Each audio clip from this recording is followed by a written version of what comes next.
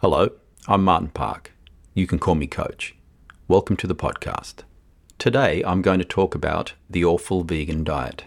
And before all the vegans and plant-based eaters and probably most of the vegetarians as well start shouting out in protest, relax. This is not what you think. This story has a happy ending. Recently, when I was in London, at around 2:30 a.m. in the morning, as I was suffering from jet lag from flying in from Australia and I was going to go for a walk to get some fresh air, I was taking the elevator from the 15th floor to the foyer of the apartment block that I was staying at, and it stopped at the 10th floor, and an extremely thin and sickly-looking young man in his mid-20s stepped into the elevator with me.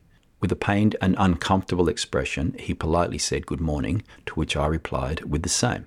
Unfortunately, one of the problems with being an empathetic human is that I often find myself interfering with other people's lives and problems without being asked.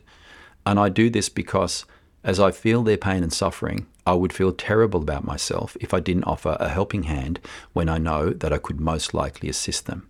So, to the back of his head I asked, "Are you okay?" To which he didn't verbally reply, he just ever so slightly shook his head from side to side.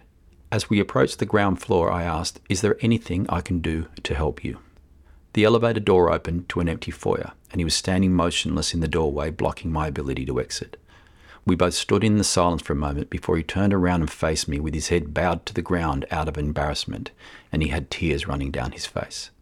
We went to a 24-hour cafe and had a cup of tea, as you do, as it has been empirically recognised that drinking tea makes anything better. So, I briefly told him who I was and what my background was so as to hopefully reassuring that my intent was honourable and he could trust me. He explained how for the past year he had been having massive daily panic attacks and how because of that he had had to quit his job and how he was on medication and was living off sickness benefits. He talked for around half an hour about how he had developed all these phobias and psychological problems and that he was getting counselling that didn't seem to be helping, but what can you do when you're going insane? And the whole time he was physically writhing against the irritation of his weakened nervous system and body. The first real question I asked him, and I knew that it wasn't going to be received very well, was, "What is your diet like? How do you eat?" And he shook his head and looked at me as if to say, "Haven't you been listening to me? What has that got to do with anything?" He looked back at the table and replied, "My diet's fine. I'm a vegan. It's the healthiest diet in the world, so don't worry about it." Then he looked up at me again and said in a semi-aggressive tone, "Anyway, I'd rather die than kill an animal." And with that, he stared at me, nodding his head in approval of his own statement. These types of situations are tricky. He hasn't walked into my world seeking my help. I have pushed myself into his. My eldest brother Stephen was an alcoholic. He spent most of his late teens and his 20s in and out of jail, and he had attempted to commit suicide on a number of occasions. It didn't matter how many times I tried to help him, it made no difference. In fact, in some ways it seemed to make it worse, culminating in him stabbing me and on another occasion trying to shoot me with a shotgun. Finally, at the age of 29, he killed himself with an overdose of various tablets. I felt a sense of relief, not for me, but for him, as his life was one continuous, painful struggle. If this young man sitting in front of me would truly rather die than kill an animal, then that is his right. So I stood up and said, "Thank you for the tea and conversation. I will be on my way." To which he looked at me in a pained panic and said, "I thought you said you could help me. Please."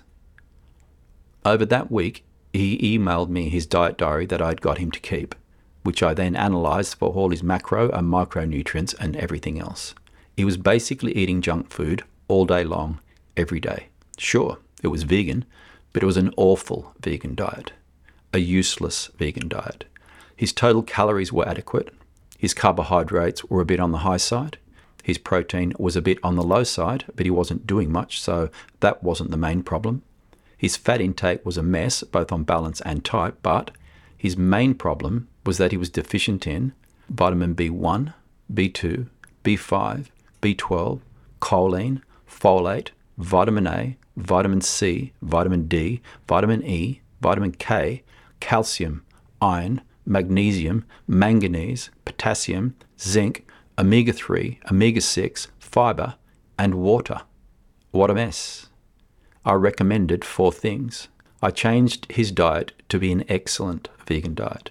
structured, wholesome, balanced, varied, and naturally providing all the macro and micronutrients that are possible with a well-designed and carefully considered vegan diet. I put him on a course of rather aggressive supplementation to get his base levels back up as soon as possible, which also meant he obtained some from his doctor as injections. I also gave him a list of supplementation that he should continue to take while ever he chooses to remain vegan. I asked him to read the book Self-Help for Your Nerves by Dr. Claire Weekes. It's an old book, but it is beautifully written with equal parts compassion and expertise. I sent him links to some vegan YouTube channels that are balanced in their perspectives on how to live a full and healthy vegan lifestyle. He was gracious and appreciative and promised me that he would put into practice everything that I had recommended. Shortly after that, I headed back to Australia.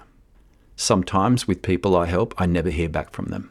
It doesn't bother me. It's the way that it is. They improve and get on with their lives and forget, which for me is great, and the point of it all, so all good there. But he did get back to me. He sent me an email around 3 months later. He was back working. He was feeling much stronger and calmer. His panic attacks were almost gone. They were still with him, but he was managing them, and they had lost their power over him, so he was no longer walking around in fear. He had stopped smoking. Not that he had told me that he was a smoker while I was helping him, but that's understandable and another positive step for him. And then he thanked me.